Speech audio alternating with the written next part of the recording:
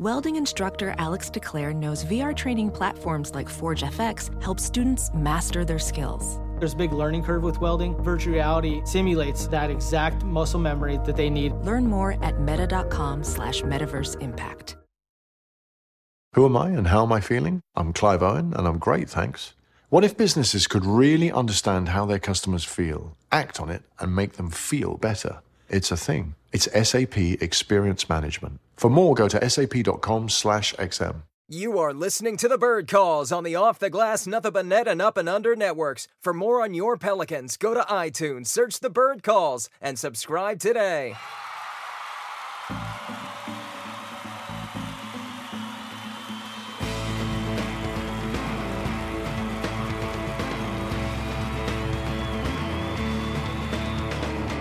All right, Pelicans fans, welcome to another edition of The Bird Calls, the official podcast of TheBirdWrites.com. I am David Grubb, filling in for Preston Ellis, who is off doing many magical things in the Magic Kingdom, I'm certain, at this time. With me, as usual, Kevin Barrios and Editor-in-Chief Ali Cosell. And also with us, contributor David Fisher. How are we doing tonight, guys?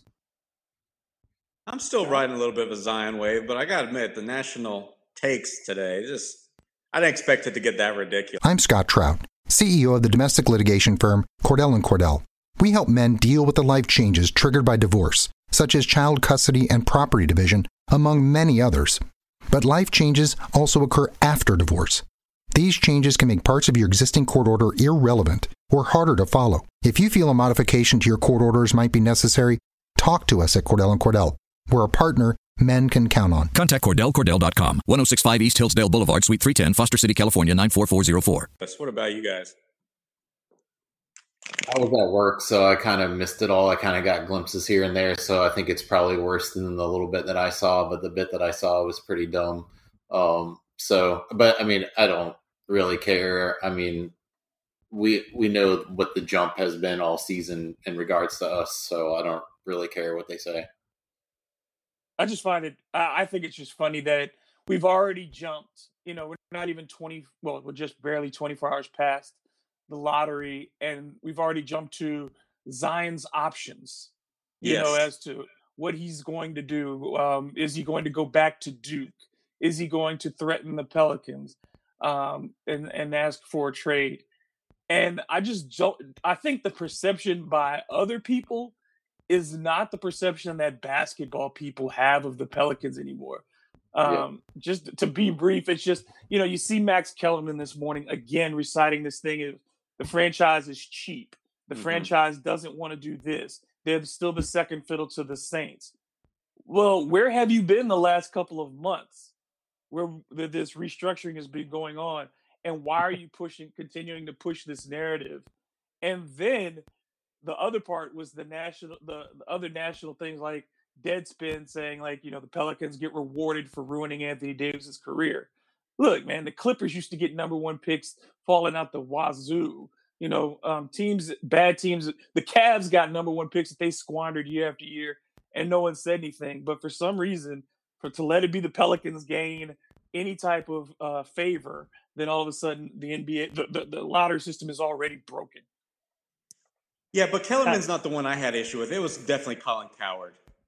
I mean, you just can't say what he says, I feel like. You can't just be recommending that the kid, first round pick, all he's ever wanted to do is get to the NBA to basically, do whatever it takes, even sitting out the season, not signing with the Pelicans, whatever. That's just absurd. I mean, Fish, did you catch any of this today?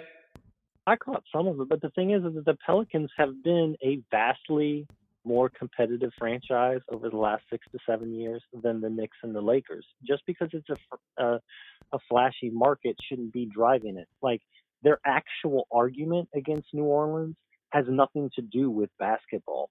It has nothing, even if, we admit that, yes, the franchise has underperformed. The Lakers had 3 number 2 picks in the last 5 years. They signed LeBron James. They still missed the playoffs this year. The last time the Lakers made the playoffs was Anthony Davis's rookie year. The Pelicans have made the playoffs twice since then. despite all of their injuries and without any of the kind of lottery luck that the Lakers have had over that period of time.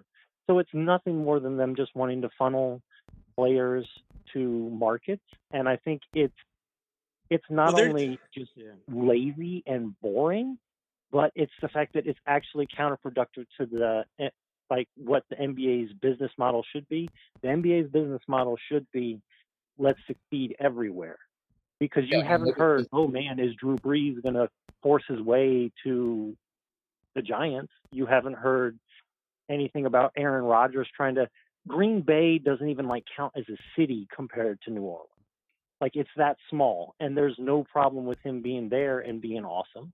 So that's a whole nother bag. Yeah, but as you alluded to, the crux of the problem is the fact that it's nothing basketball related, right? It has all to do with, for writers, it's page clicks on the internet. For a lot of these sports, radio hosts, David knows as well, it's how many listeners you can attract or the audience you have to appeal to. And that's solely what it is. It's basically propaganda in a sense. I mean, misinformation, whatever you want to call it. So I just am saddened that our society has even, and it's crumbled not, a little bit. What's that, David? It's just, to me, it's not funneling teams to certain markets. There's something, and I'm not a conspiracy person, and I'm not a person who's paranoid, but there's something in particular about New Orleans in the basketball realm that strikes people this way. Because everybody was fine with Zion going to Atlanta. Everybody was fine with Zion, New York or LA or whomever. It only became an issue when it became New Orleans. So I think that's the thing, is there's something inherent about them not caring. Part of that has to do with the fact that we don't have a strong local media representing us. The fact that, on the national level, what writer do we have who's based out of New Orleans, who's respected on a national level to tell the story of what's going on here? And Marcus I think that is just throwing them under the bus all the time from that. Right. So, I mean, it's stuff from distance, and it's people lobbing grenades who have not been here, who have not, and like I said, all four of us will admit to what we've seen as the screw-ups of this franchise. But at the same time, how is that any different than what's going on in cities like Orlando or Washington or, like you said, New York or LA or both LAs or, it's what happens in basketball or any other team sport. Teams that are run poorly tend to have bad results. And for a long time, the Pelicans were run poorly. But that doesn't mean you never get the opportunity to not be run poorly. I mean, apparently it does. But the thing is that that's not the case, because the Pelicans just, number one, they just signed all of the media's golden boy in David Griffin that they said can turn around everything. Mm-hmm. And now they're just ignoring that. And they have taken the steps to work on the medical side with bringing in Aaron Nelson. And the thing is that the Pelicans, if you're talking about just from a basketball side, the Pelicans are the one of, if not the most attractive place for Zion to arrive because of the expected return in an Anthony Davis trade in terms of assets. And if we're looking down the line, if timelines don't match up and Drew wants to move on, the return from him, they have a better expected set of assets to build a team around Zion than the Lakers or the Knicks do. Because honestly, the Pelicans are going to ransack them for assets when they trade Anthony Davis. If they trade him to either of those locations. And so pretty much it's just a sexy market. But going back to, you mentioned Atlanta's a terrible town, man. You see what their they never supported the Hawks. Dominique years, you name it. Yeah. You see what their stadium looks like when they're supporting the Falcons. Their brand new stadium's half empty all the time. The Hawks games, despite the fact that they have an awesome environment and they have I can't remember his name, but the organist tearing it up every night, and he's actually a New Orleans native, not an Atlanta native.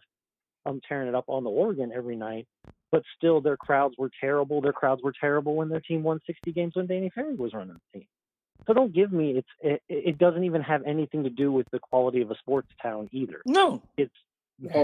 I think it all boils down to the fact that we had to trade Chris Paul and then immediately got Anthony Davis. And now we have to trade Anthony Davis and immediately get Zion. So there's just that like jealousy thing. And sure, there was like a lot of problems that led to both of those guys wanting to be traded. But we also fixed most of those problems, or at least are in the process of doing it. But it's just the idea, I think, that people can't stomach outside of here, that, you know, these two transcendental stars who were the top of their position rankings at the time and were still young, wanted out and then immediately were replaced with another superstar to build around. You know, it's just jealousy somewhat, but also, you know, frustration because of the way that it played out, I think, also plays into it. One other thing we got to really add to this, and I feel like it really is a prevailing issue for a lot of these outsiders, is the fact that the Pelicans, or I should say the Hornets, were owned by the NBA. It was so bad, the situation here, that the NBA had to step in. David Stern, when he kind of went outside of his, responsibilities, a lot of people felt, especially when he canceled that first Chris Paul trade. And I feel like that has followed. I feel like it's things like that. David Stern then speaking out, saying Dell Demps a terrible GM. At every turn, there's somebody like that or something like that happens. So it's more than just basketball, for sure. It's more than just not fulfilling, the prophecies of these two great generational stars, So I really think until you win a little bit consistently, New Orleans is never going to shake this. Well, the good thing is that the Pelicans have the number one pick and everybody else can go suck it. Yeah, man. Yeah. Just take a good long slurpy suck. Okay. Now let's move on to what we actually came to discuss. And now that the lottery is over, we're going to have to start looking at what are the next steps. And obviously one of the big dominoes, if not the biggest domino, is the destination for Anthony Davis. So what we're going to be doing over these next few podcasts is looking at particular teams and what we each view as their best possible trade packages. We're going to discuss those packages and then maybe try to come on to some consensus by moving some pieces around and seeing what we like as to what the best deal may be by putting our four heads together on this. Today, we're going to cover two teams, the Brooklyn Nets and the Toronto Raptors. We're going to start with Brooklyn since their season has ended, and Toronto has a lot more variables going on depending how their season ends. So let's go to the person who I think has the most Brooklyn love in him. Yes. That's Mr. Kevin Barrios. Kevin, why don't you give us what you think the Pelicans and the Nets could do in an AD deal?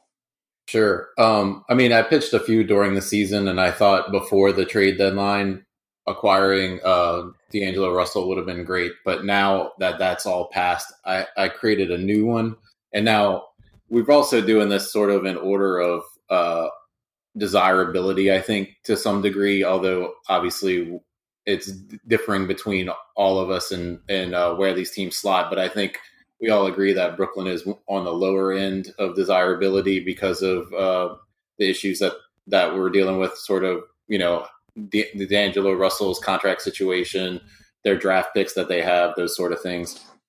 So what I tried to do is put together a team where you're bringing over a ton of that culture from Brooklyn. You're bringing over that hard work, hard play, a lot of ball handling. You're filling a ton of holes on the roster. You may not be getting that big name star, but I think there's a sneaky possible star in there in Caris LeVert, who is basically the prize of my package. I think I've read a lot of Brooklyn writing this season, and some other guys also that just gravitated toward that team from other teams. And a lot of people think that Caris LeVert is actually the best player on the Nets. And he's a little bit older. He has an injury history. So those are concerns, but he's a great ball handler. He can get to the rim. He's a good scorer. He's an adequate defender. He's not an incredible jump shooter, but he has gone on streaks where his numbers were really high. So he's the focal point of players. But then you also so basically what the Pelicans would be sending out in this trade first is Anthony Davis and Etuan Moore. And then the Pelicans in return would get Joe Harris, which I think is a slight upgrade over E'Twaun Moore. He's a little bit taller. He's a lot better off the ball. He cuts a lot better. He moves a lot better. He gets himself open a lot easier. He's a better and more consistent outside shooter. And I feel like he doesn't fluctuate as much when he's starting and coming off the bench, whereas we've seen E'Twaun have those crazy dips when he was shuffled around. So I think he's better at filling multiple roles. He doesn't have that mid-range game or that floater game that E'Twaun has. And he's, but other than that, I think he's more of, your modern NBA guy, cuts to layups and 3-point shooting, no mid-range game. So I think he slightly upgrades E'Twaun. Then, of course, you get Jared Allen, potential solid rim protecting center. Karis LeVert, which I already discussed, who I think is the prize of the package. Spencer Dinwiddie, who would give you your answer at point guard, which is a position that needs to be addressed for sure. We want to have a good point guard in there to help Zion develop and also unlock Drew, not make him have to play that. And he gives you size at the point. He's a great attacking guard. He's an okay defender. He's getting better as a shooter. And then there's Karooks, who's he's a forward. He could play both forward positions. He's got an outside shot. He's a pretty good ball handler, pretty good passer for his position. He's young, could possibly develop into a solid starter at some point, or at least, a guy that's going to get good minutes. He got a lot of good minutes for Brooklyn this season. And then we get the 17 pick this season. Phoenix's second round pick in 2021 and the Nets 2022 first round pick. Now, also in this deal, I have a variation where Alan Crabb would then go to the Suns, and the Suns would get Denver's first round pick this season, which is number 27, which the Nets own, and also a second round pick from the New York Knicks. And then the Pelicans would get from the Suns TJ Warren, who I've obviously liked for a very long time, but I think he also helps open up things for Zion because he can play both forward positions. He can come off the bench or he could start at small forward, but he's a good outside shooter and he can score from all over, so he eases that burden a little bit. And he's a sort of decent ball handler, playmaker. So that's basically the package. Like I said, it's not big name star heavy, but it fills multiple holes across the roster. Then you still have future picks, and you have a guy that might turn into a star in Karis LeVert, and who would definitely be, the best wing player we've had probably ever at this point. So anybody want to comment on those? Yeah, Ollie, if you want to give feedback on that one, and then give us yours. Yeah, I'm totally with Kevin that Karis LeVert is my catch as well. I talked to Stu Jackson when he's coming out of the draft, and I love LeVert. And then when I talked to Stu Jackson, he made me really love him, talking about his potential. If he could just stay away from the injuries, if he could just stay healthy. And because he had all the tools, he had all that athleticism. And we really saw it at the start of this year. I mean, I remember him carrying games in October and November, and that's when D'Angelo Russell actually started really poorly. And I thought it was unanimous that people thought LeVert was going to be the star of that team and that he was going to be the one guy that they wouldn't trade. Well, look what, basically 4 months later, here we are. Now it looks like D'Angelo Russell's the one that they should retain. LeVert's kind of a toss-up, even though I don't think they're not out on his future. But, again, he's the catch, and so he's in my package. I've got a simpler one. I'm just trading Anthony Davis. And getting back Crab, you got to make the salaries work. But LeVert, and then I love this guy too, Karooks. I'm not sure if I'm pronouncing his name right. I don't think anybody ever probably has. But I think that he's another fine catch. I mean, you want a long forward, right? And this guy fits the bill. I've heard nothing but positives. But even more, I have found out that David Griffin loves this guy. When he was on doing radio shows with Joel Myers, I caught an episode, one of those Deals and Dunks on Saturday. They talked about this guy, and Griffin absolutely raved about him. So I know that he loves him. I love him. When you watch this guy play, he's got the potential. 21 years old. He shot over 50% from two. And, he's got to get a lot stronger. He needs to add like 20 pounds or so, you want to say. But his shot looks good. So that 31% three-point field goal percentage, that's going to come up as well. And to round out that deal, so Crab, LeVert, Kurucs, the 3 players, and then I want a couple picks from the Nets. I want their first rounder, the 17th overall, and then via the Knicks, I want the second rounder, 31st. And I want them to chase maybe like Bol, maybe chase somebody just to fill in the holes on the rest of the roster. All right, so now we move on to Fish. Fish, I want you to review Ollie's deal and then give us yours. I hate to be the downer on both his and Kevin's deal, but I think we ask for too much from the Nets because I think the Nets are really going to value that culture and they're not going to want to chop it all away. So, and it gets really hard, especially when you start throwing in LeVert and a lot of cheap guys. I know one of the things that Ollie managed to do is taking back that Crab deal, which I think the Nets would be more interested in. For me, what I would be doing with the Nets pick, with the Nets trade is my headliner is going to be D'Angelo Russell. What was it? Probably the 2016 draft. I was saying, hey, if the Pelicans can get Russell for their pick, they should do it, and they should do it right away. I remember that. And that was kind of in the beginning of the Drew's not a point guard, we need a real point guard beside him situation in New Orleans. Because initially it was Drew's point guard. And then 2016, that was probably right after Gentry's first season that had gone sideways since they were picking in the lottery. And there were rumors that, hey, the Lakers might want to move Russell for a high enough pick, and they might be eyeing either Hield or Murray. So I was like, hey, let's go after Russell. He's a big guard. He doesn't come without his problems or his airport issues or his recreational issues. And the other part of that is the fact that it has to be a sign and trade, which is the more difficult part because you have to convince Russell that, hey, you're going to come here and come sign with us, but you're not going to be the number one guy. Because, I mean, Zion's coming. He's going to be the number one guy. That doesn't necessarily mean he's going to be the guy that's leading in usage or anything like that. But he's going to be the guy that comes in with the shoe deal and all the media attention, et cetera. And so it's going to take, some overpay. Possibly an overpay. And the other thing is it requires other pieces, pretty much. It requires the Nets wanting to do it. Kyrie's on the way, pretty much. So, hey, we have Kyrie on the way. We need to open up the space anyways. Can you guys take some salary back, Crab? And, we'll do the sign and trade with Russell so we don't have to really worry about his cap hold. And then we'll slide in Kyrie and we'll have Kyrie and Davis in Brooklyn. Now, that's still anti-ethical.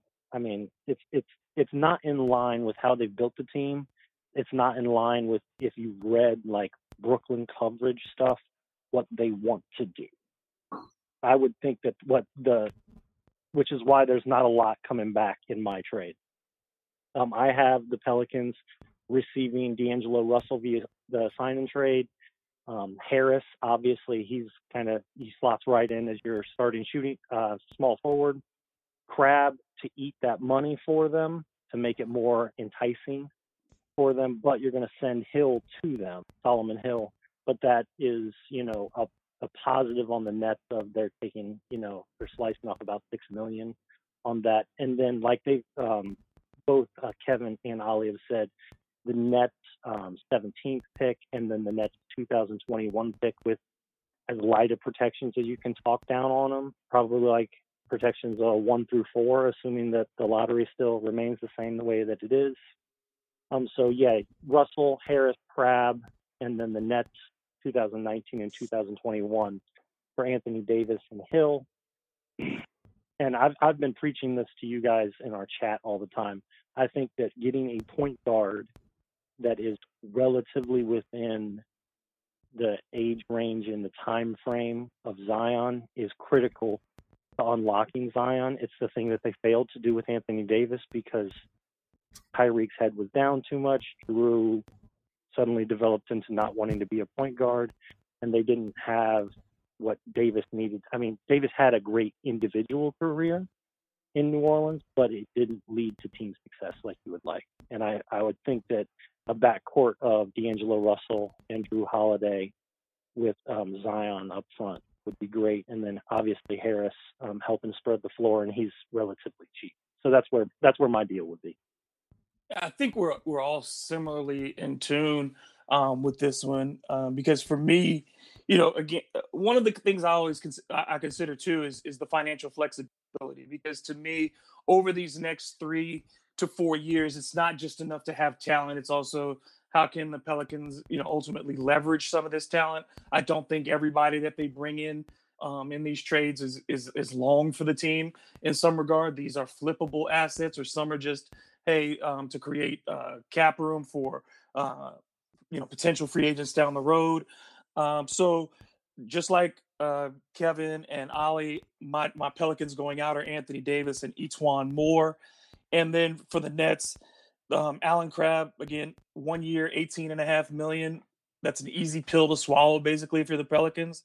Karis LeVert, 1 year with $2.6 million this year, and then the qualifying offer the year after that. So again, very affordable. Spencer Dinwiddie, Joe Harris. Joe Harris, 1 year, 7.6. Spencer Dinwiddie, 2 years at roughly $22 million total. So, and then the 2 first-round picks, the same, the 17 this year, and then the number 1 in 2021. So yeah, I'm looking at it from, if you keep if you walk away with Dinwiddie, LeVert, and 2 picks, and maybe you resign Harris if it works out. I think that's a very good outcome in that regard for the Pelicans. Since we're all generally in consensus, are we thinking then, because the Russell deal, while you'd like to have that talent, it's the most, as you said, David, it's the most dependent on other factors. Yeah, so convincing Russell, all those things, makes it the most difficult. I love Russell, but I think like the thing is like if you're making this trade with the Nets, it's because they know that they're getting Durant and possibly Kyrie Irving. So they're building a super team. They're going away from what they were doing, was building this homegrown culture. It's going to be a radical shift. So I think the thing is when you start to talk about Russell, you have to talk to him and get him to agree to a sign and trade. Now, if the thing falls apart, then you have a disgruntled player on your hands. So I think that's what makes that more difficult. And that's why I shied away from it as much as I like Russell. I would love, I don't want to short sell that. I would love Karis LeVert. The Buckeye and me choosing a Wolverine over a Buckeye hurts. I would love Karis LeVert over and above D'Angelo Russell. The injury things and stuff like that he's dealt with. Hey, you got Aaron Nelson. That's the perfect guy that you would want to have in a situation where you have a guy that's had the kind of history that LeVert does. I didn't include LeVert in my trade because I was trying to make one that I felt like the Nets are more likely to say yes to, pretty much. I also think that there's a trade here where that doesn't involve Anthony Davis. So you make the Anthony Davis trade with another partner, but by taking Crabb, you can maybe possibly get LeVert. They could keep Russell, they could keep Dinwiddie, or move them to other places if they're getting, if they can add one more star. Say they just are adding one. If they're adding just Durant to what they already have, then, moving Crabb over, they surely would be fine with trading off LeVert for Durant, and you facilitating that. So that's something I would also consider. It's another move based after you make another move for Anthony Davis, That would be a situation like if you make the Davis trade to someplace that you're bringing in a lot of draft capital, you take some of that draft capital and you attach it to a cheaper contract. Let's say the Pelicans are going to have enough cap room after the Anthony Davis trade where you can send one of those picks that you got from, say, the Knicks or something, and E'Twaun Moore, who is serviceable on an expiring contract and a lot cheaper than Crabbe, and you tell the Nets, hey, we're going to give you this first and more, and we're going to eat the $10 million, which is the cap space that you need, but we need something in return, and the thing we need in return is Caris LeVert. Yeah, I mean, the way I looked at this whole exercise is you grab the one young star, right? You grab the Tatum. For some people's eyes, even though I don't get it, is Ingram. Stuff like that. So LeVert fits that mold. So I don't think he's got superstar potential, guys. I really don't. So I just think he's that star kind of potential youngster that can maybe make a couple all-star games, maybe 3 at the most. And then, of course, Kurix, I don't think that's wrong to say that, hey, you're grabbing a young talent that's tantalizing. And then just a couple of picks. I feel like that's the kind of the model that, is the template you're going to use for Anthony Davis. And that's what I just stuck to right here. But yeah, I think I think we spent enough time on Brooklyn, honestly. I don't think a deal's going to happen with them. It's going to all depend on, like Kevin's always said, and Dave, you too, on who else they can attract another star. Because they're not going to break up that culture just for any kind of maybes. It's got to be something, okay, this is worth that jump. Yeah, but we've got a lot of time and we can do these exercises. So, and then if one of these things comes to pass, we want to be able to have said that we analyzed it properly and we made our points about it. So, yes, but we can move on now from Brooklyn and on to the Great White North, into the 6 and deal with the Toronto Raptors. This time, let's start with Dave Fisher. And let's see, what would you have the Pelicans do to make a deal with the Raptors? My Raptors trade is much simpler. Sending out Anthony Davis alone and then bringing back in, and this is some of the contracts aren't as attractive as others, but the thing with a Raptors trade that you have to think of, unless you start adding a third team and et cetera, is if the Raptors are making this trade, then they feel like they're going to be able to resign Kawhi, pretty much. But they want another star. So they're going to sacrifice some depth. And, we all know that the gem of the trade on this one's going to be Siakam beside Zion. But they're going to sacrifice some depth around that to bring in AD, the big star. The only way they're going to do that is if they feel like we're going to be able to retain Kawhi along with, Lowry and Anthony Davis and Lowry and Kawhi and Gasol. That's a fun lineup. Like, that's a basketball team that I would want to watch. And if they can keep Danny Green too. Danny Green situations like that. So my trade with the Raptors would be sending Anthony Davis out. And this trade is going to be a trade that takes effect after the draft. So the Raptors, they owe their draft pick this year, but after the draft, like, June 30th at 6 p.m. or whatever, they can trade their 2020 pick. And one of the things that I've always been working on is I want the Pelicans to have not too many picks in one single draft, but hopefully multiple firsts throughout the future as much as possible, because you want to have a continuing flow of young talent to fill out the roster, because that was the era of the Anthony Davis era. So what I would want first from the Raptors is we want first we want Siakam. That's the guy we have to have. And then your 2020 and 2022 firsts, I think we can get away with relatively light protections, because if they're trading for Anthony Davis, they're re-signing Kawhi. They know they're going to be good. So they're 2 picks, Siakam, and then you just have to really match salary. The easiest way to match salary would be Van Fleet and Powell. That contract looks like it might be a little dirty, but when you're acquiring somebody like that, which has a relatively big cap number, but it expires between now and when Zion's rookie deal expires, you're opening up cap space in the future. How are you going to continue to build around Zion Williamson? maybe in 2 or 3 years when Powell's contract is an expiring contract, hey, that's a nice chip to throw in some other trade so that you can get a veteran back that's available from some team that just wants to open up cap space. And then I also have bringing in OG Anunoby along with that trade. So bring in Van Fleet, Anunoby, Siakam, Powell, 2 firsts from Toronto in 2020 and 2022 for Anthony Davis.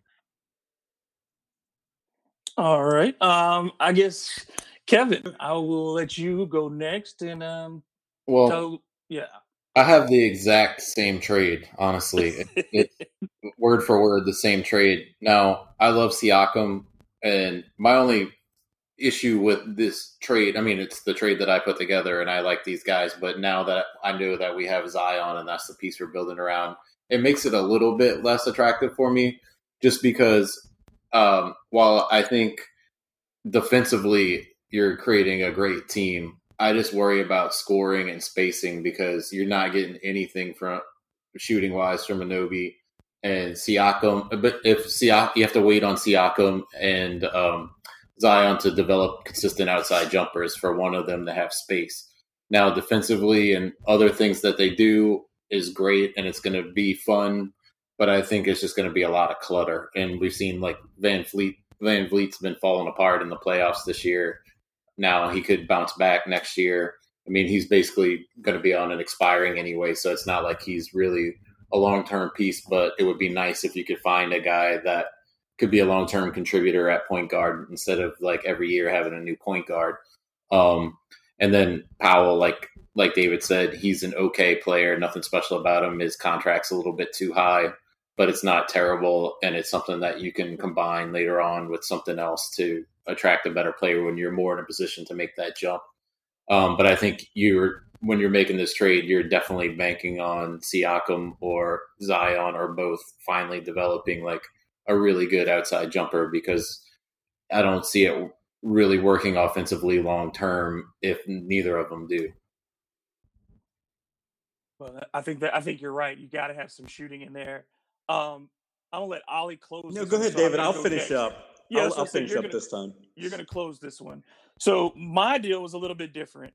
I'm sending out AD and Etuan to Toronto, and in return, I'm taking fewer players back than you guys. But I'll explain to you why.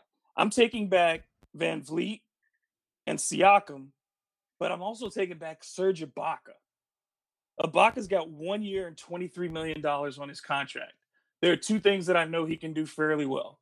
He can protect the rim some. He's still a decent rim protector, and he can shoot the 3 fairly well. But he's an expiring, and he's a vet. So bringing him in, to me, he takes up that big chunk of salary. But at the midway point, when you get to the trade deadline, he has no value to the Pelicans, in my opinion, long term. But in that short term, I can flip him at the deadline to a team looking for veteran inside help and get more assets back. So that's what I'm thinking there, is to get more assets out of Ibaka and have that salary off my books, and then get the 2021 and 2023 picks. Going along with what Fisher said, I want to continue to have picks in years where, I'm assuring that I'm going to keep my influx of young talent and also have the position to be able to flip those picks if I have enough talent at that time. So that's my thought.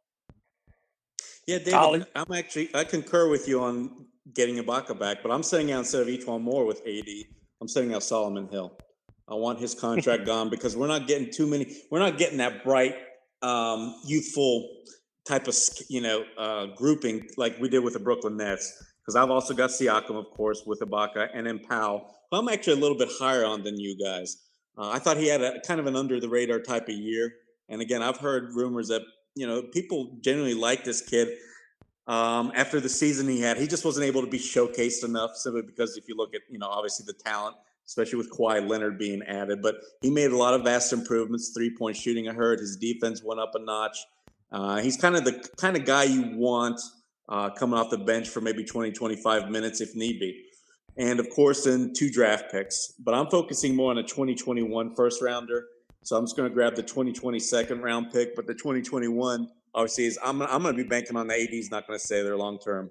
I'm going to say that out of all the scenarios we're going to do, Toronto's going to be the least likely that Anthony Davis decides to stay in. So I don't think we're going to be able to ask for too much. And again, I don't foresee in any way, shape, or scenario that Masai is going to do this deal, give up Siakam if he can't get pretty much a guarantee from AD that he's going to stay, or be able to persuade him to stay with the roster that he can build around him. Yeah, I mean, I think it's highly dependent on Kawhi. If the Raptors make the finals this year and Kawhi says he's staying, then you don't get many more cosmopolitan cities in Toronto.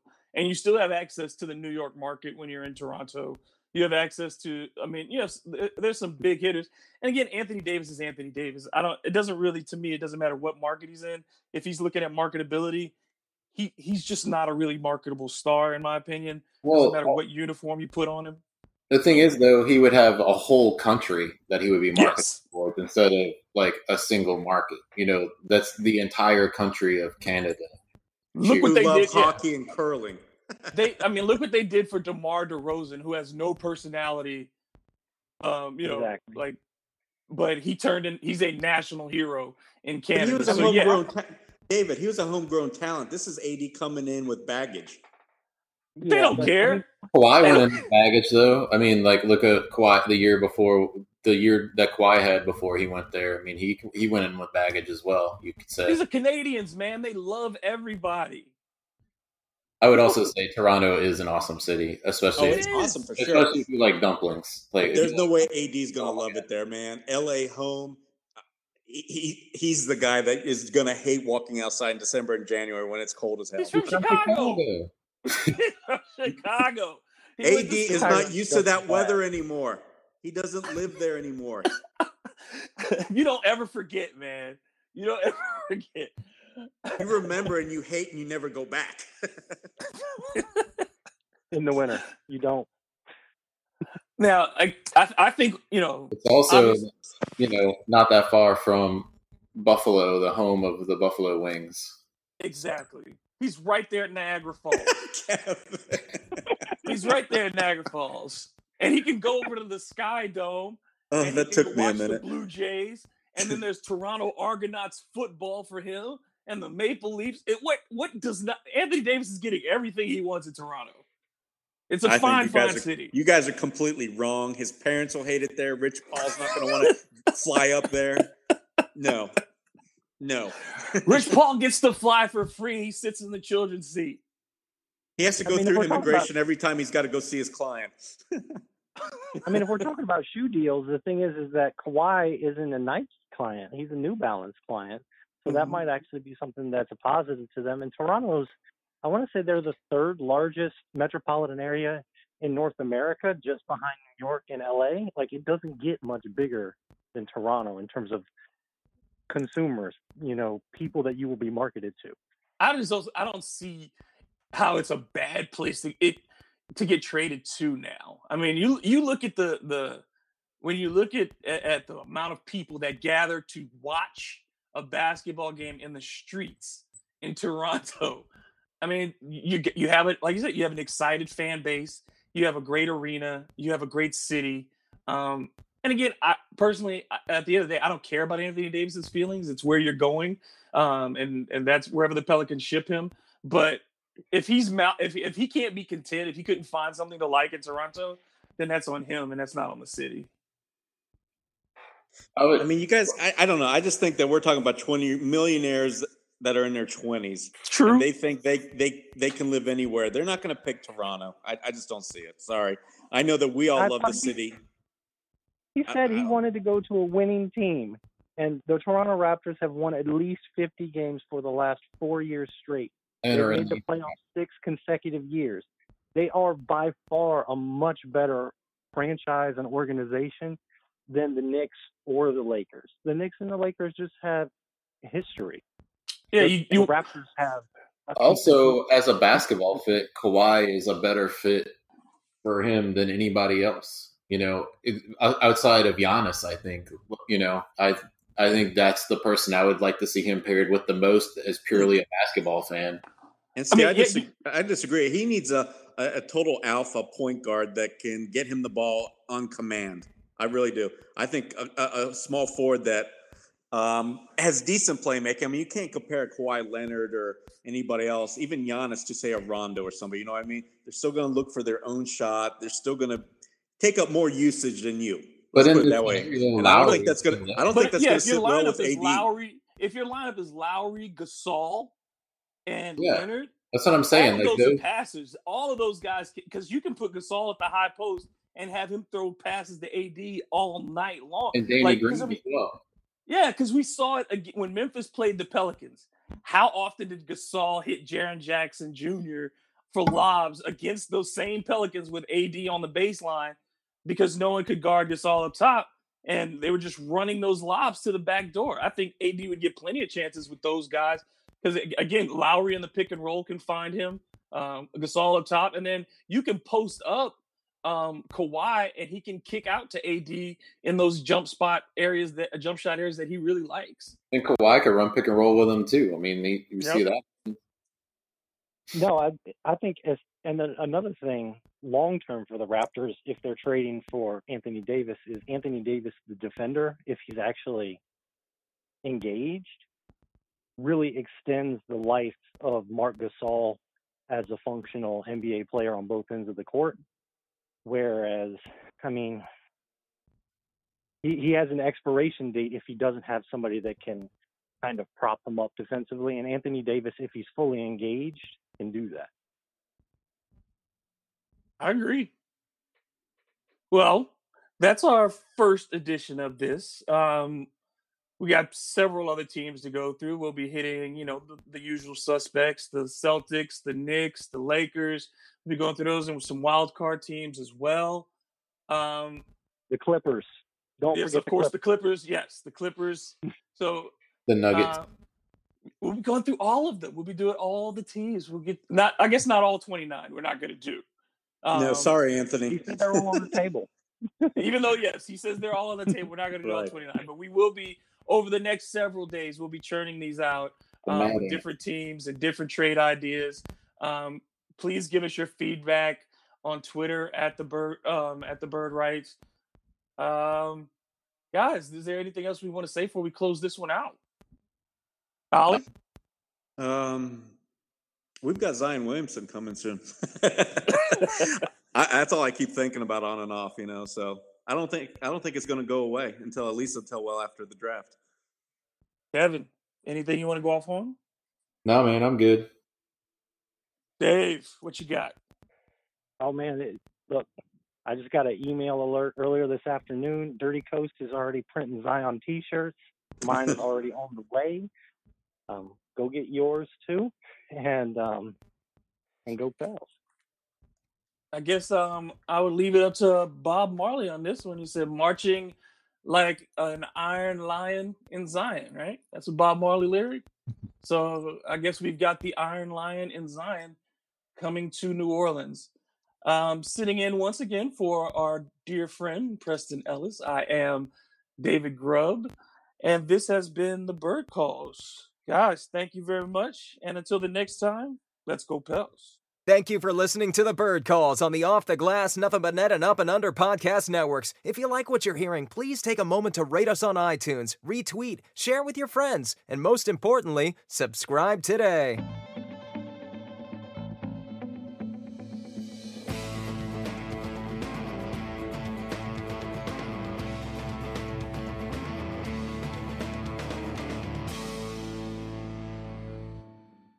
Who am I and how am I feeling? I'm Clive Owen and I'm feeling great, thanks. How about you? You feeling happy? A little angry? People have so many feelings, millions of them. But what if businesses could really understand all of those feelings and then act on them to make their customers feel better? It's a thing. It's SAP Experience Management, and it's here. Because the future of business has feelings.